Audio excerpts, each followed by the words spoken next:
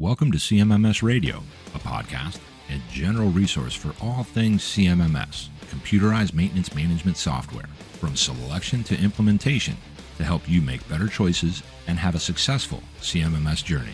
We'll bring in experts along the way to help us learn more about CMMS, facilities operations, and much more. If you need help with the CMMS project, send a message at cmmsradio.com using the What's on Your Mind link. Suggest a topic, share your CMMS story, or ask questions. Well, hey everybody, this is Greg Christensen with CMMS Radio, and we are at the Reliable Plant Conference in Orlando, Florida. This is the 25th year anniversary of this event. Very special event. We just had a little visit by Spot, that's Boston Dynamics robotic dog. Pretty incredible.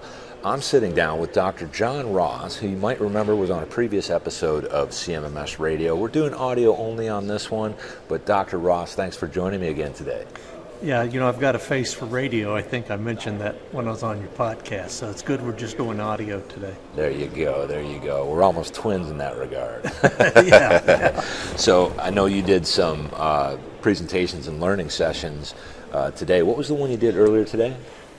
So I've gone to some presentations today, right? I'm giving one tomorrow, actually, but the ones I'm interested in seeing are the ones that are again, I'm in this space, but I want to hear from others and add to my knowledge or get sort of competing views. I'm going to ones about enhancing preventive maintenance, engaging your workforce and developing good reliability strategies. And I think that's the secret, quite honestly, is engagement. That's what my presentation is on tomorrow. Right. Engagement, right. And Greg, here's what I'm going to say. Can you imagine, wherever you want to take your maintenance and reliability organization, wherever you want to take it, can you imagine that place in the future, 3-5 years in the future, that doesn't have your workforce engaged in what you're doing? You can't, can you? It's not so possible. You might as well start out that way to get that sustainability and get that excitement, and I think that's the secret. I really think that's the secret. Yeah, and I put that on my schedule because it's one of the challenges, you know, in the CMMS world, we see just in that isolated space within maintenance and reliability, we see that as a challenge because teams are resistant. They don't want to go along. They don't understand because they weren't engaged in the first place, so that their why was part of the organizational why. Look, I'm more likely to go along with it if I was in on the design of it. Now, understanding that as an adult, we can't take everybody's idea, but at least someone asked me. I had a vehicle to say, here's what I think. We discussed it, debated it, and came out with a solid solution versus, all right, you SOB starting Monday, here's the way it's going to be. And by the way, the workforce today is smarter. If they're not actually knowledgeable about what you're talking about, they'll Google it and they'll be smarter, right? Yeah. And so this engagement, I think, is really, I'm convinced it's the secret. I think so. You know, back in the day, I'm old enough to say back in the day, the maintenance manager was the biggest SOB there, right? He was the biggest guy. Yeah. And by factors of that he was the biggest guy, he was the smartest guy. Just because if you thought you were smarter, he could beat you down. Yeah. But now you realize that you don't have to be the smartest guy in the room, but you got to know how to get the people to give their ideas and input and evaluate and create make a decision. So again, I'm just convinced it's the way to go. There's something about the criticality of storeroom and supplies that you're really passionate about, that you're starting to do something with recently, where you launched a training program designed around that. Right, yeah, right. So I along with a co-founder, we started a company and we offer certifications, and we offer the only certified storeroom manager and certified storeroom technician program on the planet. And I created this over 5 years, so I put a lot of thought into this. And it's a program that offers an academic 4-day academic study. It's a course. You have several homework assignments, so there's a practical side. You got to go back to your plant, demonstrate that you can use the tools and the knowledge that you learned in the class. So you go back, put it to practical use. And then once you've satisfied that, you've got to take a competency-based exam and pass that. So versus just walking in off the street and taking a test and getting lucky, you've got to take a class where you got to participate. If you're taking my class, you're answering questions. again, you got to demonstrate the knowledge base through practical homework assignments, and then a competency-based test, and then you get a certification. And we've got to have that level of expectation. You've got to set the high bar. My expectation is up here, and for your listeners, I've got my hand up over my head. Once I get you certified, and once you're in the certification program, your boss now can raise the expectation because, dang it, you're certified now. Figure out, give me some options. Come to me with some ideas. You can't just say we have a problem. What do you want to do about it? Which is what I said to you yesterday. Yeah, and if you and I always want to try to bring things back into that CMMS kind of perspective, and the M and the M in the middle, the maintenance management, is really what it is. It's why I think maintenance and reliability and the things that you talk about and all these other experts here at the Reliable Plant Conference understand boots on the ground, how it really gets done. So when someone goes through that training and then they actually apply and develop the critical thinking around that knowledge, now they can truly apply it for their organization and make the impacts. But I wanted to ask you about storeroom and then the training that you do and how that relates to CMMS, because a lot of people use their CMMS platforms for their inventory management, maybe for tool crib, things like that. So does any of that come up in that training, or is it more like if you have a CMMS, record it there, if you don't, record it where you record it? I'm curious about that part of it. No, look, the management system plays a big part in it because, and Greg, you and I are old enough to know, I can tell from the gray hair and the no hair. We're old enough to remember back when the storeroom had matter of fact, my first storerooms, we didn't have computers at all. It was all handwritten. It wasn't even Excel because that didn't exist. We didn't have computers. But again, it wasn't too long ago that the maintenance computer system was different than the procurement or purchasing system. Now, obviously, the world-class, the best approaches are on the same platform, and that is that your inventory exists in the same computer system. So the planners can order parts from a components or materials tab on the work order system. And, we're all connected at the bill of material. Everybody's connected at the bill of material. The things that make that machine, what are all the parts that make that machine? And so that's where the storeroom and maintenance come into play, is we're talking about the same bill of material. So we've got to make sure right part, right time, right quantity, and support of the maintenance budget and the reliability effort. That's the goal of the storeroom. And that maintenance management system, the computer maintenance management system, is our computer system. It holds its repository of everything we know about those assets out there. Yeah. And we've got to keep it up to date. There's a relationship between the planner and the storeroom, and all of this has to be written. If it is not written down, if it's not in the computer system, it did not exist, or it doesn't exist. I was just going to bring that up because we talked about that on the first episode you and I recorded together. Oh, that's right. And you made that a feature if subtitle, basically. Basically, yeah. Forget about the grammar for a second, folks. If it ain't written down, it didn't happen. I think that's exactly how I said it. And the reality is, you also mentioned that our CMMS platform, and it might be an EAM or whatever it is, it's the accounting system of what we do in all of maintenance. Yes? Yeah, right. I mean, nobody here at the Reliable Plant Conference, big companies are here, little companies too, but nobody's running their billion-dollar corporation on QuickBooks.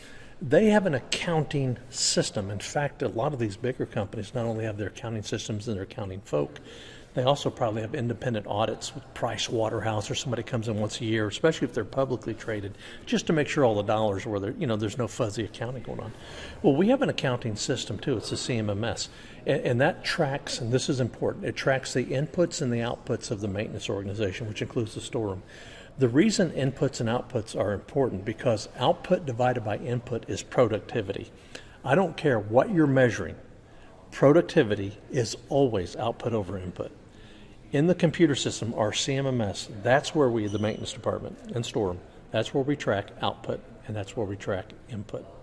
And so when we're not taking accounting of the little 15-minute fixes that we just go out and jimmy something or just a knob and no parts are needed, when we don't take accounting of those and we don't put those in the computer, we've lost the ability to prove that we need that maintenance guy, because it's not too many 15-minute adjustments that add up to a full-time equivalent.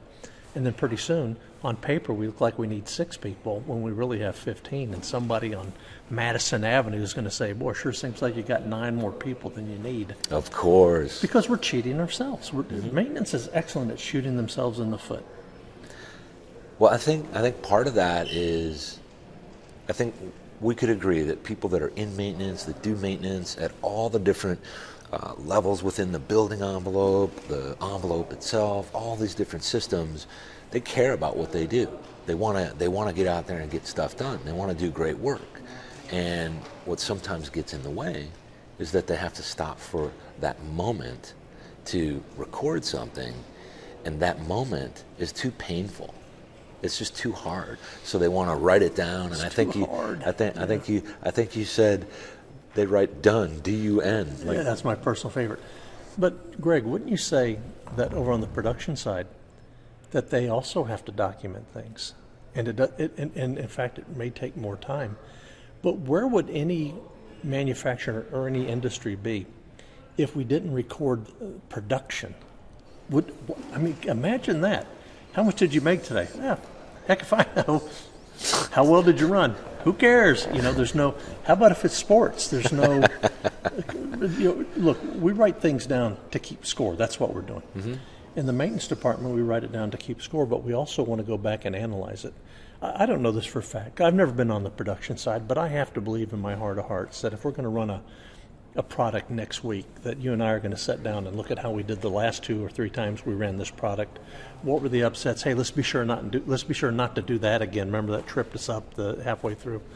You look at the game tape. We can't analyze. There is no game tape if no one wrote it down. I think the problem, I think this really stems from, it's systemic in the sense that we used that data before to beat people over the head. How come you took 20 minutes too long on that job?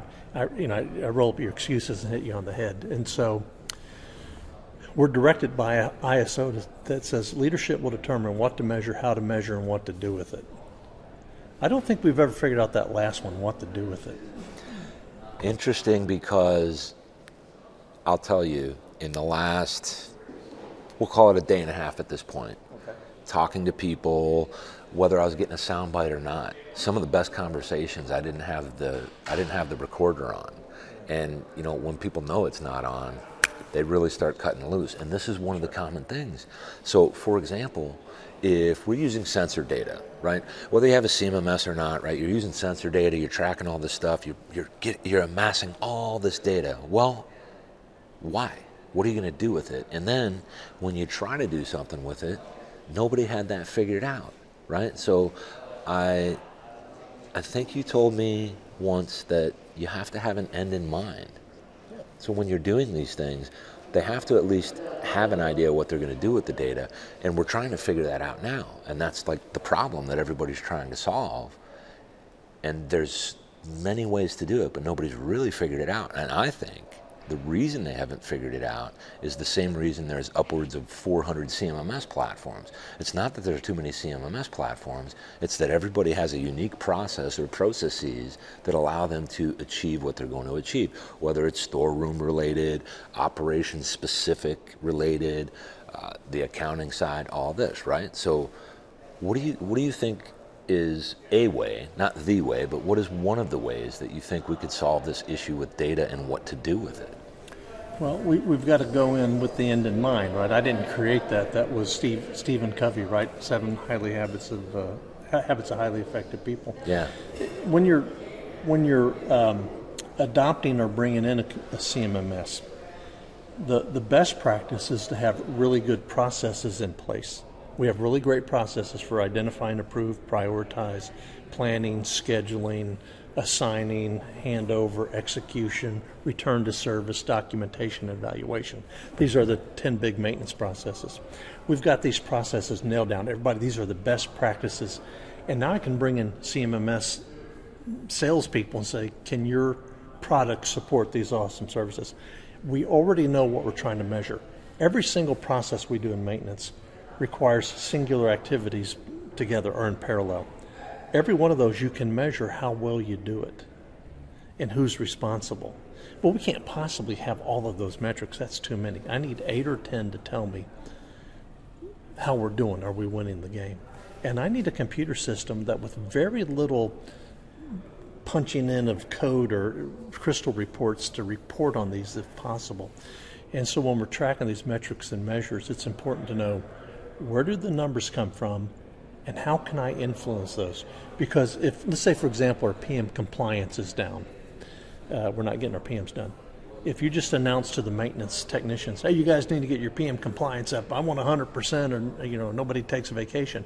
Well, hell, pretty soon you're going to have 100%. Those would be the worst PMs you ever saw in your life. So I tell my clients, I say, look, what's the message you're going to tell the technicians? You need your PM compliance to be up.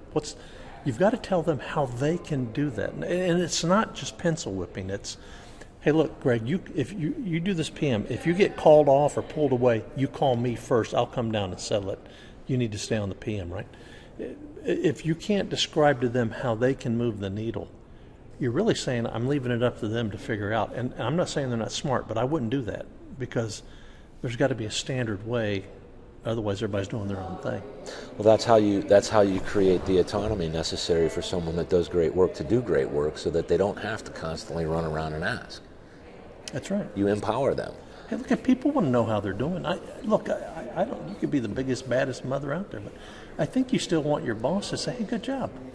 Yeah, or at least something that lets you know that you're meeting the parameters that we all set out to meet, right? Yeah. We talked about data, right? And we're going to get all this different data. We're going to gather it up. Now, what do we do with it? Well, the whole reason for the data is so that we can just fairly quickly see, are we winning or not? And if we're not, can you give me some clues as to where to look? Yep, that's right. And I don't know if I shared this on your podcast, but the best way to, and this brings it kind of full circle, the best way to get people to record things, to document things, is to actually bring them into a room and have them use the data they've been collecting to make decisions. So what I do and advise my clients to do is once a month bring some technicians that are around a particular piece of equipment around. Hey guys, we're going to look over the work orders we've been generating the last month and kind of make some adjustments to our maintenance scheme. Oh, would you look at that? Nobody wrote anything down.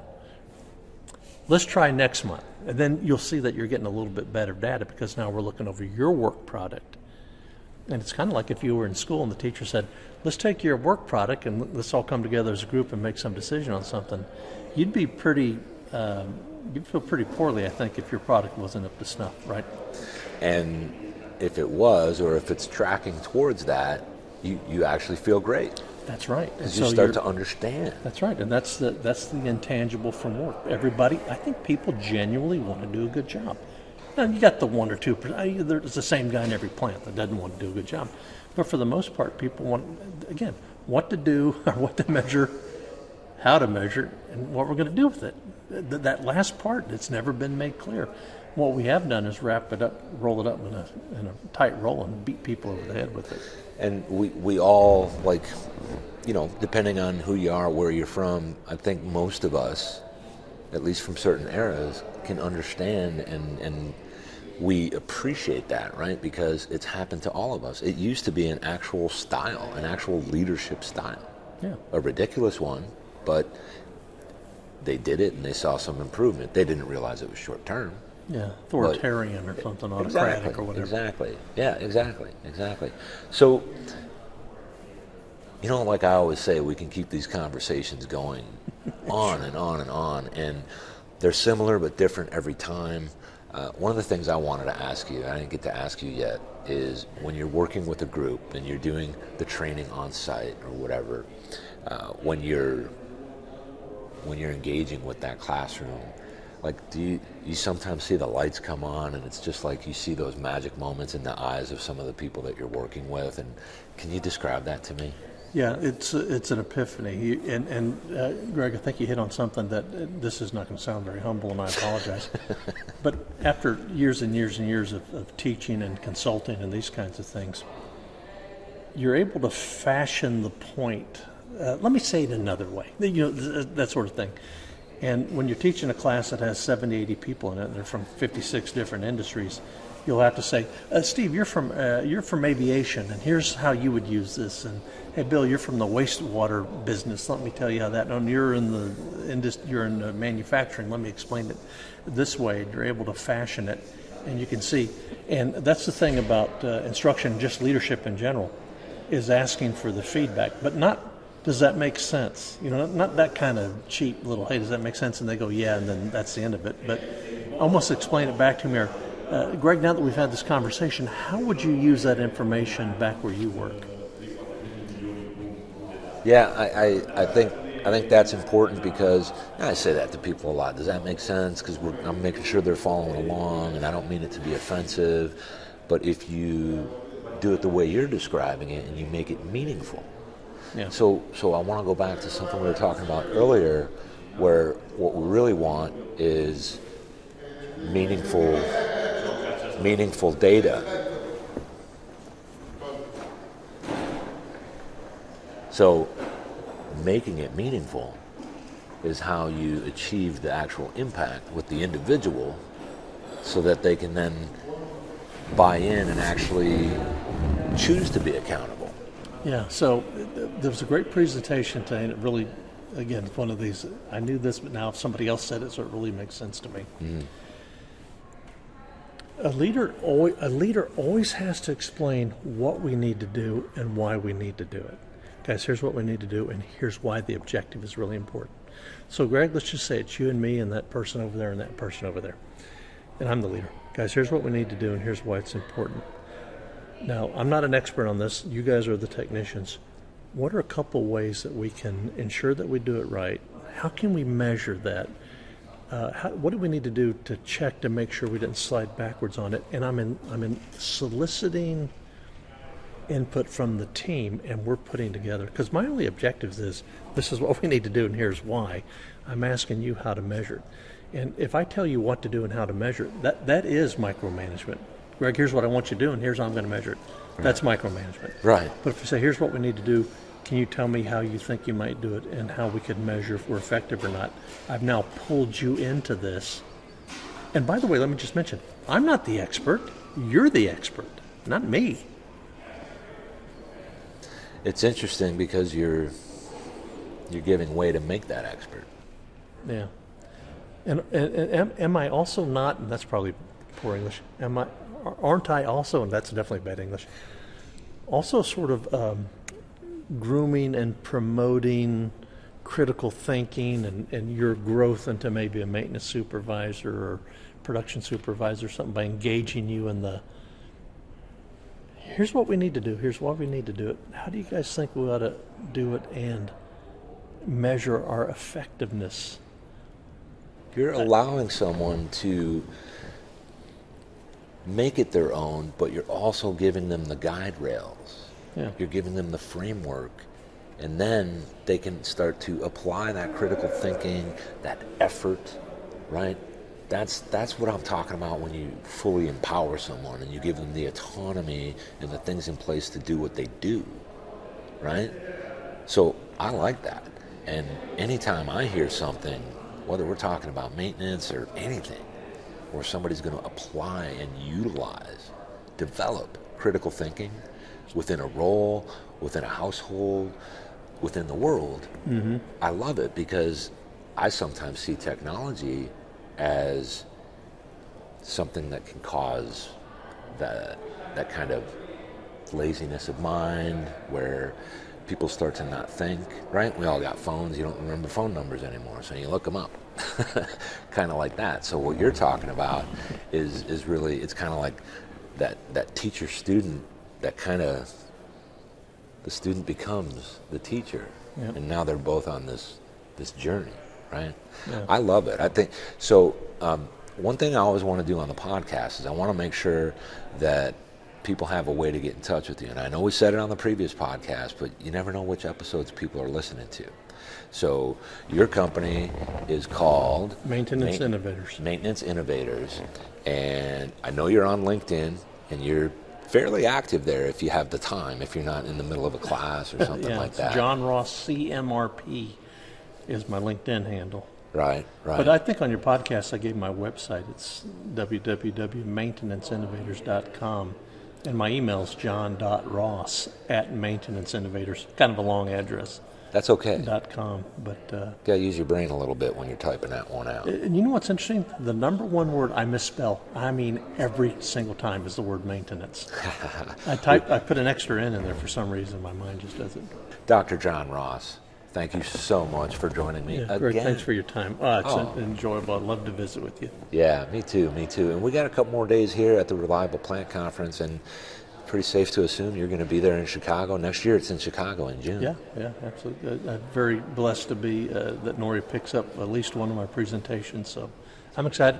We're on track for tomorrow, 10 o'clock, so we're going to have a great presentation. I've got a client flying in, and he's going to talk about the success he's had with the program I've helped sort of facilitate. He's coming in tonight just to give this presentation. See, now I wish I would have brought a film crew. He's got a face for TV, too, so he'll be good. Uh-oh. Got a distinguished look about it. I'll report back, everyone. Okay. Thanks, Greg. Thanks for being on CMMS Radio, Dr. John Ross. Thank you. You got it. Did you find this episode helpful? Please send us some feedback, suggest a topic, or ask a question. Reach out to CMMS Radio if you need a co-pilot on your CMMS project. Visit CMMSradio.com and use the What's on Your Mind link. Thank you for tuning in to CMMS Radio, your resource for all things CMMS, from selection to implementation, to help you make better choices, learn from industry experts, and have a successful CMMS journey.